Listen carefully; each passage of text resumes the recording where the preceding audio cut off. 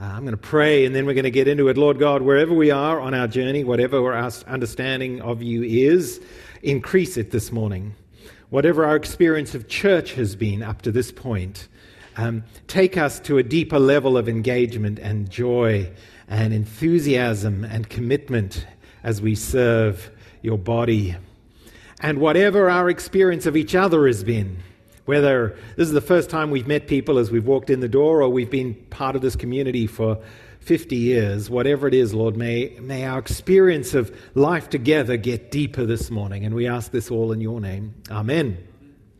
So this is the time of year when churches look at what's going to happen next year. We cast vision. We think about the future. And often they're very long, and they're complicated, and they're compelling, and they're cool, and all kinds of other stuff.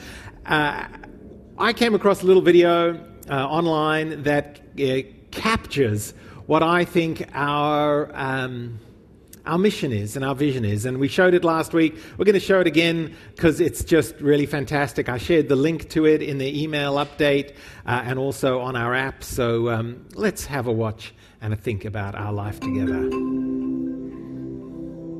What God wants us to do. As I read the New Testament, I fell in love with Jesus. Didn't you?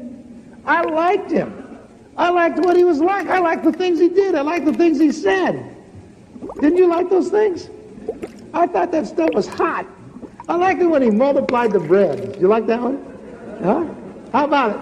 Did you like that? And the fishes, the sardines. I always picture sardines. I like that stuff.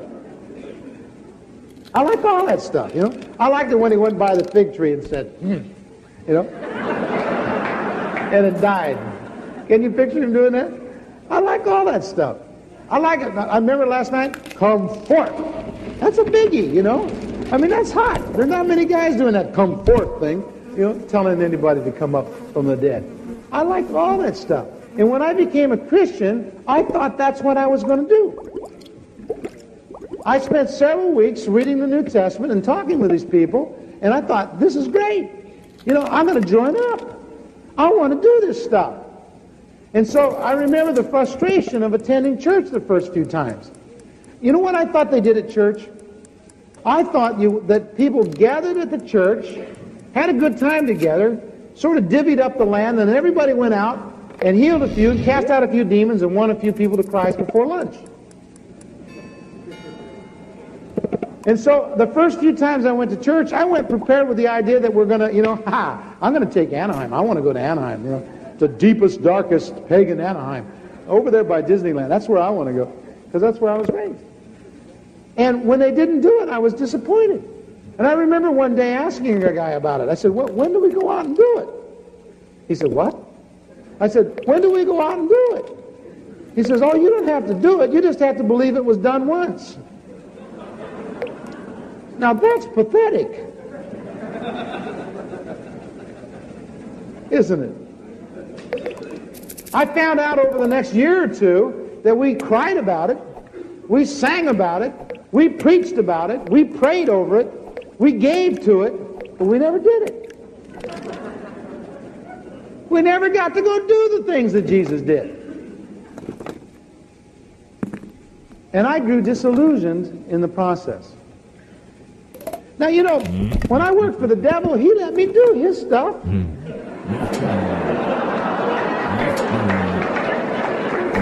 Didn't he let you do his stuff? He let me do his stuff. But when I came to work for Jesus, they didn't want to let me do his stuff. And to tell you the truth, I joined up to do the stuff.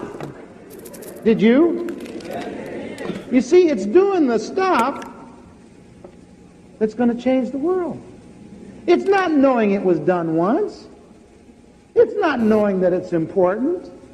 It's doing it that's going to change the world. Somewhere, someplace, somebody's got to start believing this book and acting on it.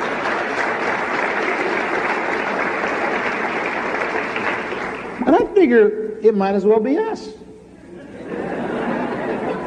We're qualified, and we understand that it can be done.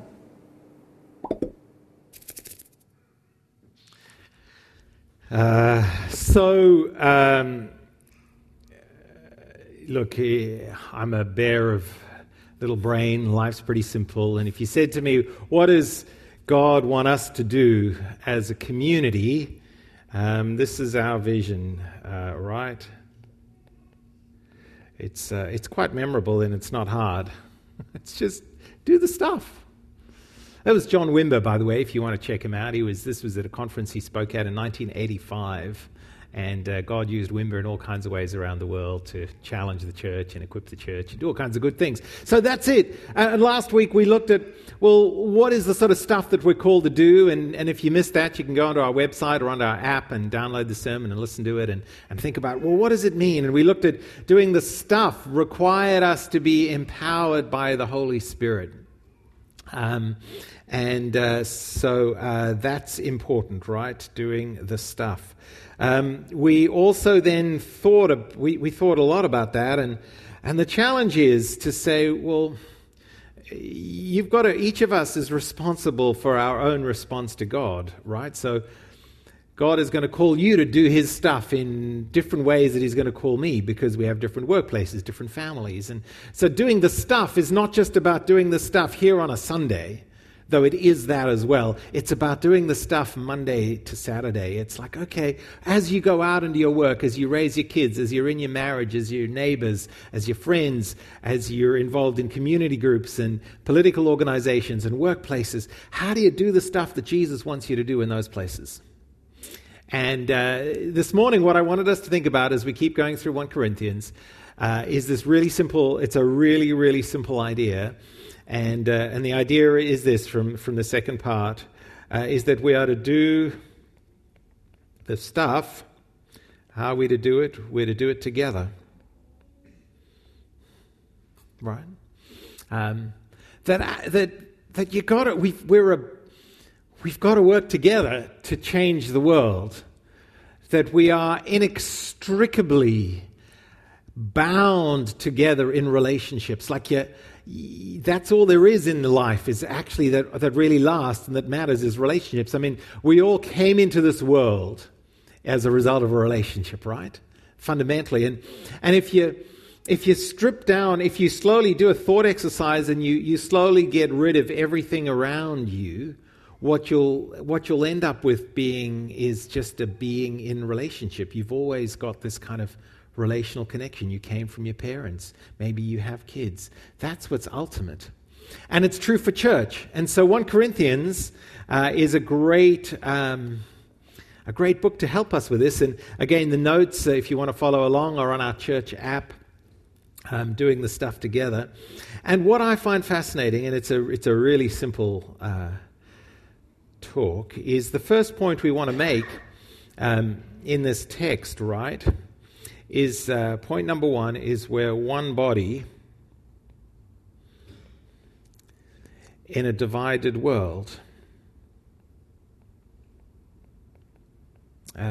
We are, here's how humans work. We have a need to connect with each other, and we also have a need to be separate from each other, right? So we're not an amorphous blob of undifferentiated ego and body, like we're just not a blob. But we're also not single solitary little atoms bumping around, never connecting, just existing. We are this unique creation where we are separate but together. And therein lies our life. And at various points in organizations and families and cultures, the forces of separateness become very strong, don't they? And they divide us. And we lose our inherent connectedness. And that was what was going on in the early church in Corinth when Paul wrote this letter. This church had become profoundly divided. And it was divided around following particular leaders. I follow Paul, I follow Apollos. I follow these other great leaders. And so you had these people who were starting to get, find their allegiance and their belonging around particular people rather than Jesus. And that was dividing them. And they existed in a culture that was massively divided. Now, we think we live in a divided culture, don't we? And in one sense we do. So one of the phenomena of online world is that the way to get fame and influence in our culture is to actually build division and show how this other person who is different to you is a profoundly terrible, bad person and is oppressing you, attacking you, marginalizing you. So you occupy a place of victimhood that elevates your status and your power, and then you show how the other, whoever that might be, is now oppressing you and is a terrible person and a terrible individual. There's a great book I'm reading at the moment that explains this and goes into it in excruciating, and I mean excruciating in that it's painful to read the examples. Now, it's a book called The Madness of Crowds, and the madness of the crowd. And we've gone mad. We divide, and the online world helps that division. In the online world, you don't find influence and popularity and fame by thinking the best of each other and building common ground. You find it by making the other out to be all bad and building your own platform as a result. But, we are nowhere near as divided as the city of Corinth was and the city of Rome was and the cities in the ancient world, because they lived with this divide between Jews and Gentiles. Now, unless you've grown up in an observant Jewish family, we don't have a clue how profound that divide was. This was a divide that in the community of these people had existed for 1,500 years. Jews and Gentiles don't mix. You stay separate. Gentiles are other. You're not to marry them. You're not to go into business with them. You're not to have anything to do with them. You're not to eat with them. You're not to socialize with them. They will make you unclean. And Jews were regarded by the Gentiles as just a strange, weird sect in the Roman Empire, right? Massive, massive, massive, massive religious divide. And now Jews and Gentiles across this divide had become followers of Jesus and joined the church. So now they're all sitting around in a group like this, maybe 20 or 30 people, and in that group are trying to overcome a millennia-old division that completely ruled their lives. That's big, hey? That makes a little war on Twitter or Facebook or Instagram look like nothing. And then there was a divide, you see, between slaves and free. That's a divide. In the Roman Empire, that was an unbridgeable divide, socioeconomically. Human rights. I mean, they were almost like two different orders of being. And you didn't mix, you didn't socialize, you didn't eat together. One group owned the other group. And now what's happened in the church? Some slaves have become followers of Jesus. Some of their owners have become followers of Jesus. And they're all sitting around in a group like this trying to get along and do the stuff together. That's a challenge. So then you think about us as a church family. We're different. But we're not that different. We've got some divisions in our broader church family that, God willing, will be healed and resolved. And sometimes we think they're very massive, but compared to this, they're not. They're like, just what it is. Nothing like this. And in this, Paul goes to say to the Corinthians, you got to do the stuff, people. You got to live for Jesus. And here's what you got to understand. You got to do the stuff together. And fundamentally what matters in this divided world, our reality is that we are a body. We actually are united. And we're a body, we're one body, not on the basis of our ethnicity or our socioeconomic status or our following of a particular leader. What makes us one body? Jesus. That's the right answer for everything in church. Would you like milk with your coffee? Jesus. No, we've been baptized by one Spirit so as to form one body. We were all given the one Spirit to drink. So the Spirit of God is poured out on us, and as we talked about last week, if you confess Jesus as Lord, you have the Spirit of Jesus. You have the life of God in you, and he says that's what makes us one. Now, I want to think a little about that, right? And the perspective to hold, I think, is not just us as a local congregation, but actually think about the body of Jesus in the whole city of Sydney. Like, that's a cool thing to think about. So there's a oneness, there's a unity, all those who follow Jesus, that we are one, and we're to do the stuff together as a whole body. So the Anglicans and the Baptists and the Pentecostals and the Roman Catholics and the Orthodox and and the Brethren and any group of people who go, yeah, Jesus is Lord and I've received the Spirit. Now you go, yeah, we're part of the body and we're to do the stuff together. That's the plan. And now it's a wonderful plan, but it's hard, isn't it? Though you immediately start thinking about all the things that make us different. And we're here. We're not in a Pentecostal church or a Catholic church or a Brethren church. We're here in this church. But it's important to say no. Actually, if we have the Spirit, we're part of this thing, the body of Christ. But we've got to live it out here. So we can't fix or think about other groups, but if we think about our group, we go, wow, this is amazing. So when you and I, when we work together to do the stuff, we have to do it knowing that we're not just a club. We're a group who are immersed in the Holy Spirit. That's our unity, right?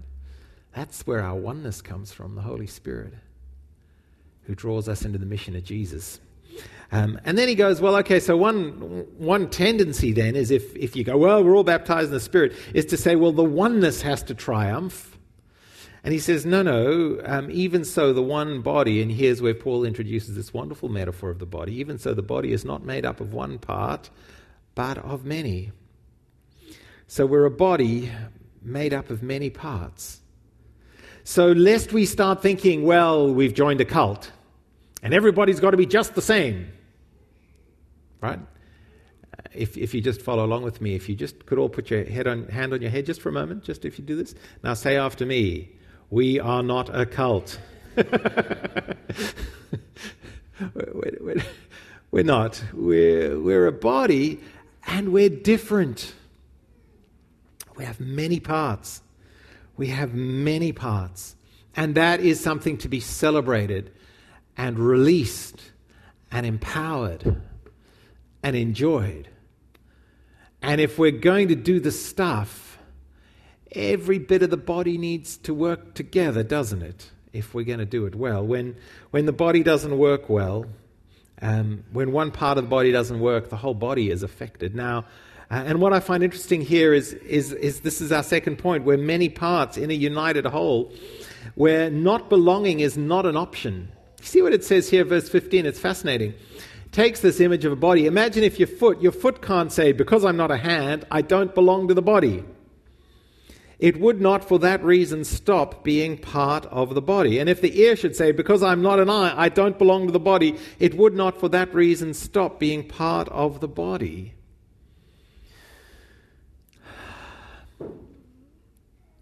I think I find this really quite interesting here, that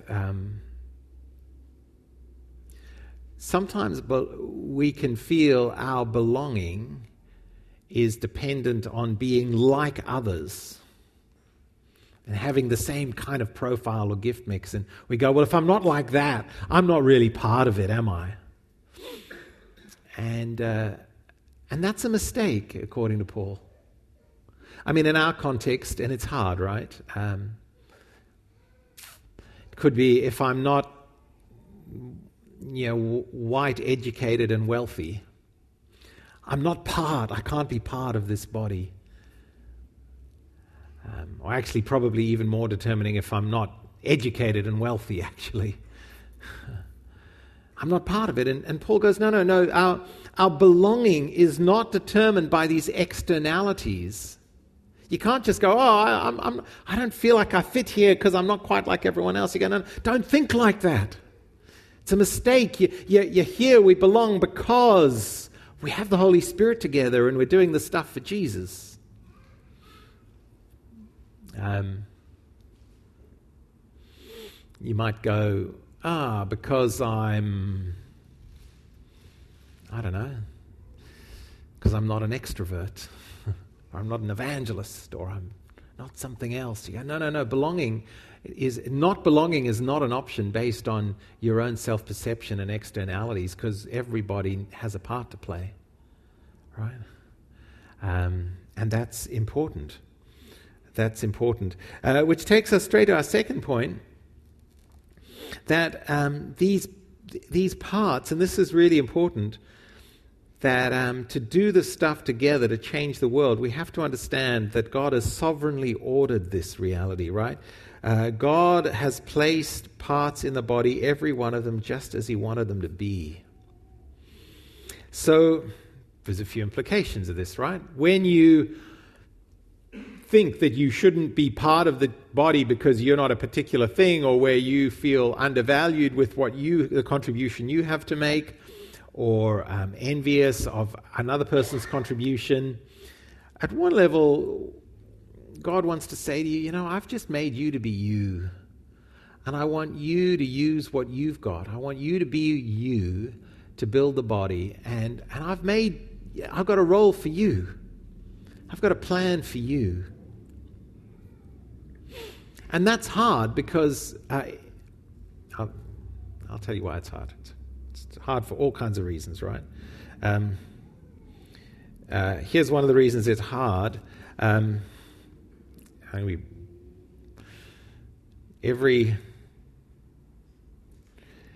group has a social hierarchy, right? We're social beings. And in our natural earthly state, do you know what? We are biologically and genetically hardwired to work out very quickly where we sit on the social hierarchy. Okay? Am I here? Am I here? Am I here? Am I here? Am I here? Where am I? So you come into a group and you look up at this and you've got to figure out, where do I sit? Whenever you join a group in the natural order of things, it's really important to work that out. And your survival historically would depend on it, right? So when you join a group, what you don't want to do is pick a fight with someone who's got more power in the hierarchy than you have, because it's not going to work out well for you. So we are extremely attuned to status, right? Extremely attuned to this. What can happen in churches, unless we're honest about this and we find a different way of being, is we operate in the same way when we come into a church. And that's what was happening in the church in Corinth. Status was becoming incredibly important. And at one level, we all get it. You understand biologically, in terms of evolution and where we're at, where we fit in the hierarchy matters. But actually, you know what? The Bible says it's not how to think. It's in the church, that has to absolutely fundamentally be repented of and transformed and redeemed. Because you know what? One of the problems when we think like this, right, is we confuse prominence versus importance, right? So we judge social hierarchies based on the prominence of the individual. But actually in the body, when you change the metaphor and say, you know what? Actually, instead of a ladder with a social hierarchy, what you've really got, and I'm going to try and draw this over the top of this, what you've really got is a body, right? And in this body, everyone plays their part. Okay, you see why I'm not a good... Okay, so if you take that as a model, what you've got to do when you look at the body is say, well, what part am I? And the social hierarchy, you might go, I'll take prominence. And, if you're perhaps like me in my ethnic background, as an Ashkenazi Jew, you have particular prominence around one's face. You have a big nose. And our noses are prominent, right? And you go, now in a social hierarchy, you go, the nose really matters. Or in this context, my mouth is very prominent. My verbal facility and ability is prominent in the life of this community right now. But is it really important? Like, do you really want to be the nose? Like, climbing the social hierarchy is like saying, I want to be the nose of the body, because everybody sees the nose. And you powder your nose, and you polish your nose, and you might even get your nose reshaped. But right down here, maybe there's a little organ just here, and maybe this is the pancreas. Let me ask you, which is more important in the functioning of a body, a nose or a pancreas? The pancreas. Which is more prominent, the nose or the pancreas? Nobody comes and says, wow, you've got a really striking pancreas. I love the profile of your pancreas. It's so photogenic. It looks just great on Instagram. No one goes in for plastic surgery to get a pancreas job. I just need to get it reshaped so it looks a little better, and But it's unbelievably important. How long can you live without a nose? It's really not going to affect you that much. Chop it off. You'll be right. Might look a little weird. I'm sure it'll have some effect. How long can you live without a pancreas? Not very long. Any medicos in the house? Liz, how long can you live without a pancreas? Put you on the spot. Not very long. You die pretty quickly. So when we join the church, you know what? When you come into a community like this, we've got to think about the absolute importance of every part of the body. And not be caught up in, actually not just not be caught up, we have to resist strongly the orientation to judge ourselves and others on the basis of just a worldly social hierarchy. And we have to see each other as members of the body. When you stub your toe, the whole body knows about it, doesn't it? Every part is important. And if we're not all doing our job and playing our part, then the functioning and the ability of the whole body to do its stuff is severely limited. So this is what it says. God has put the body together, giving greater honor to the parts that lacked it. So this is the thing. You are sitting here today and you're going, well, I'm just a pancreas. But the world only values noses. And the pancreas gets no notice from the world. Guess what? The pancreas gets a lot of notice from God. It says, God has put the body together, giving greater honor to the parts that lacked it. In a culture obsessed with social hierarchy and status, God says, I'm going to pay particular attention to the faithful contributing members of the body who are low on the worldly status hierarchy. The people who are nothing, who have nothing to contribute, who just they just play their part with humility and servanthood and are overlooked by the world because they're not prominent. God says, I'm going to honor you, I'm going to bless you, I'm going to pay great attention to you. This is what I always think about it. I don't think God needs to honor me much at all in my role in the body. Because I get a lot of prominence. I get a lot of honor. I'm up here on the stage. I'm using my teaching gifts, and But what about everybody else who's looking around, running after someone else's kids? No one cares about that. What about the people who do the vacuuming up afterwards? What about the person who just has kind words to say to someone in their small group or at coffee, or just picks up the phone during the week to call? You might notice someone today who's just a little down and a little stressed, and you just pick up the phone and you say, hey, how you doing? I just want to pray for you. No one will ever notice that. You may never get on the stage, such as it is. And God says, I'm going to give you special honor.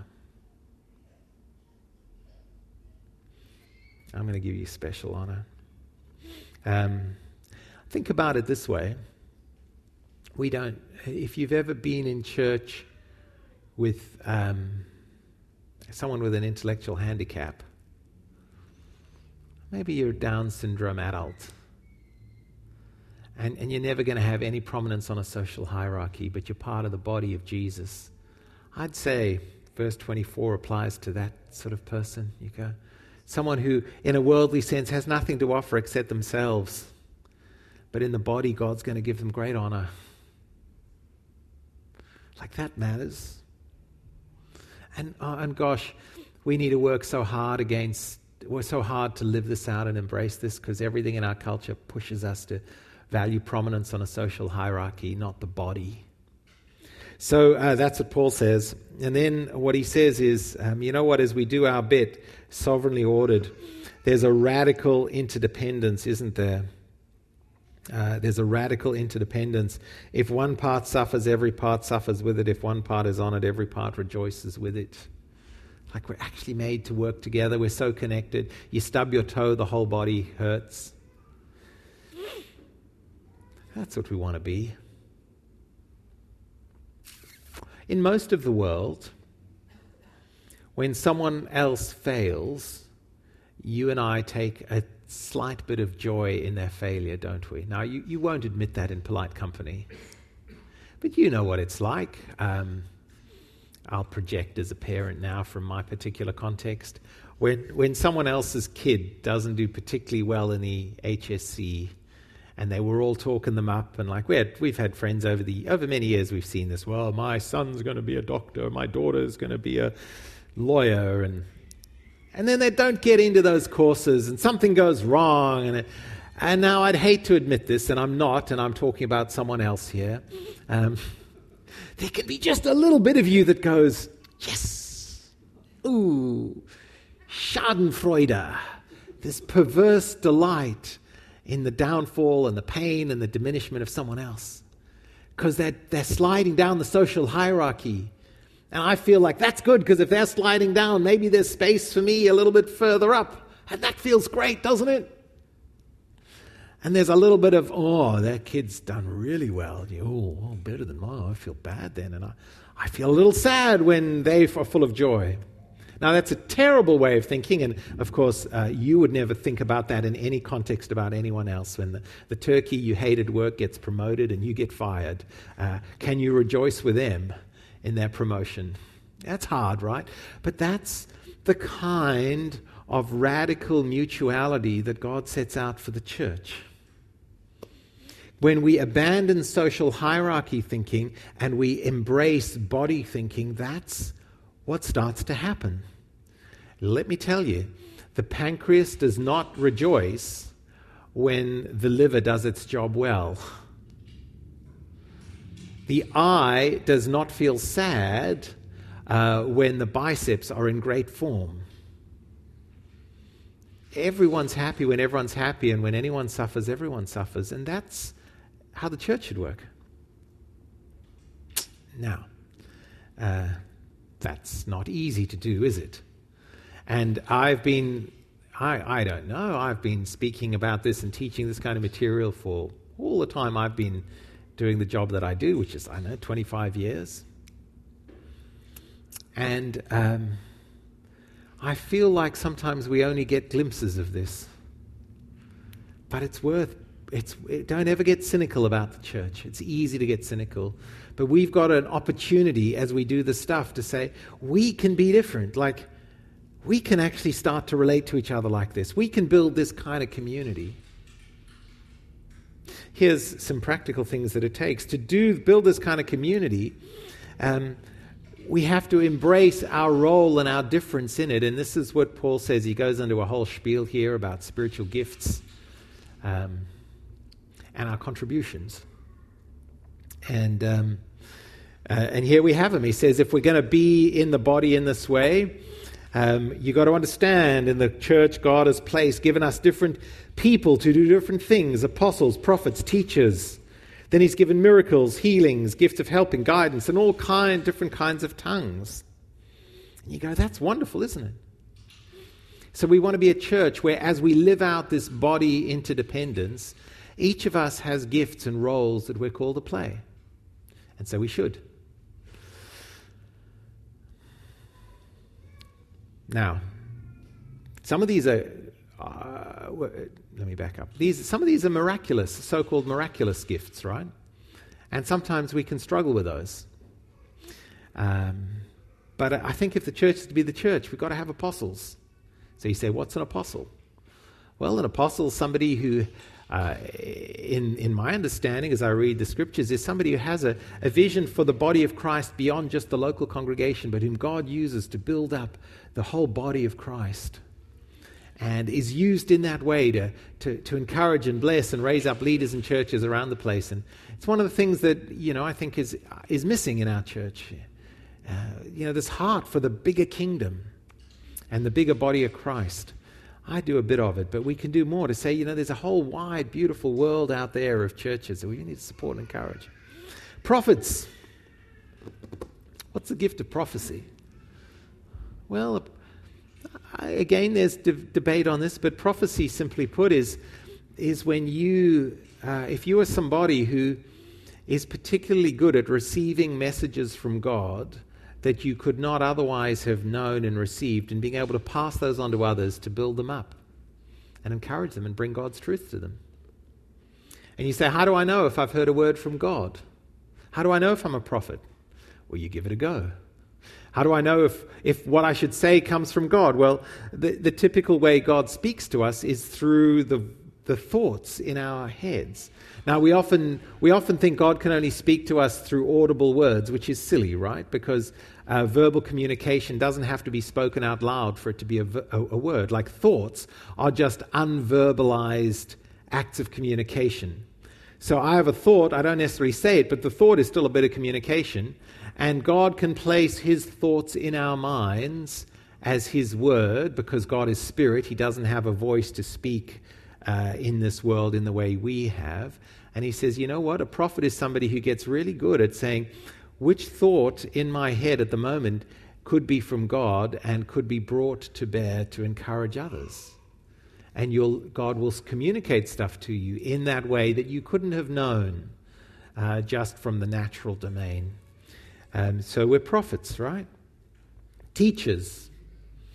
I guess, that's an easy gift, a role to recognize. I'm a teacher. How about miracles? Doing stuff that is inexplicable in the natural domain, in healing and deliverance and freedom. We need that. We need healing, right? Gifts of healing for the church. Because there's just a lot of pain and brokenness, and that's good to have. You read the Gospels, you see Jesus is all about healing and guidance and different kinds of tongues. So what does that mean for us as a church? Well, we are a church, aren't we? We're the body of Christ where we believe this is still applicable to us today, yeah?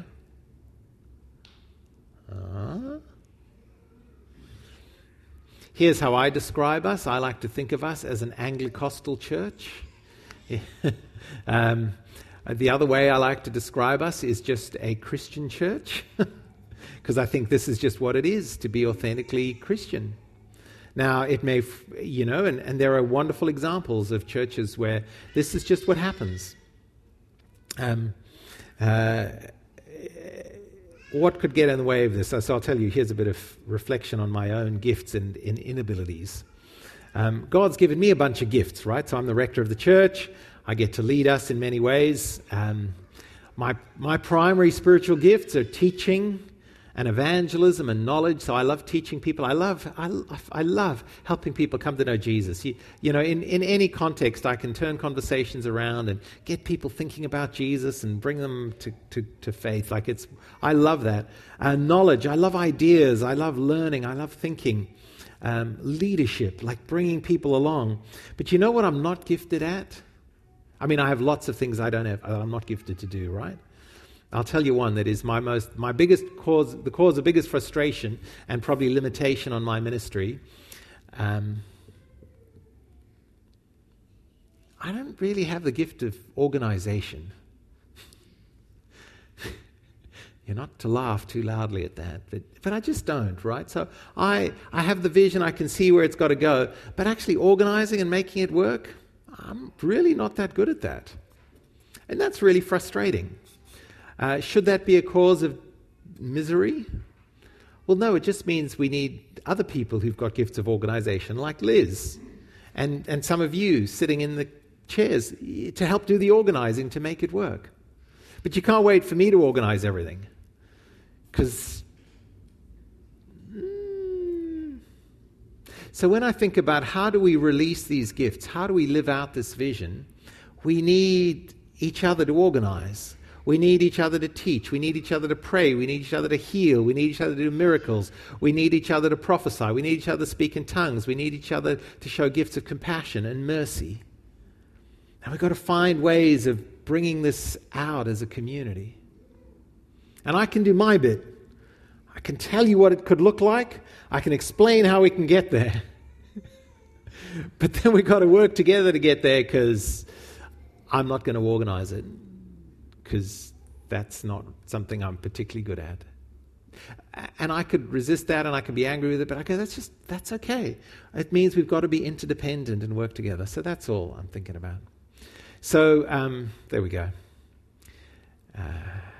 I'm quite excited about this vision of church. I've been doing this for 25 years and I still go, Lord, there is nothing else in the world quite like this.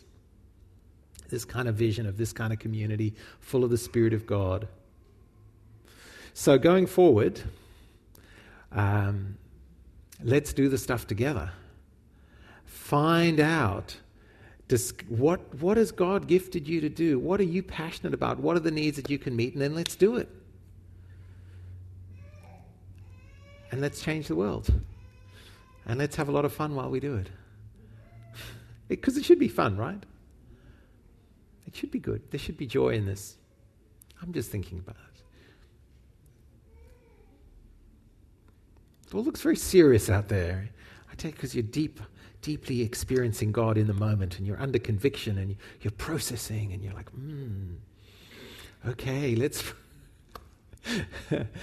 pray, and then we're going to worship. And Lord God, thanks that you love us. And I pray for our church that this 1 Corinthians vision of doing the stuff together, you'll help us do that, Lord. You sovereignly decided not to make me a brilliant organizer, and that really I found very annoying, but probably a lot less annoying than many other people around me for many years. So, Lord, we need organizers. But more than that, but as well as that, Lord, we need prophets here to hear from you and speak to our community. We need all the gifts, Lord. We need people with gifts of helps and service and healing, Lord. Gosh, we need the gift of healing to be released here. Lord, I pray for more people to speak in tongues, and pray for that to be a regular part of our piety and our engagement and connection with you. We pray, Lord, that out of this church you'll raise up apostles, people who have a heart for the body of Christ in the whole city and in the world, and maybe can just encourage church leaders in all sorts of places around the city and around the world. And pray for all these gifts, Lord. Just release them and take us on a great, wonderful, exciting journey as a church family to live this out. There's great unity, baptized in the one Spirit, with beautiful diversity, all working together in one body. And we ask this in your name, Lord. Amen.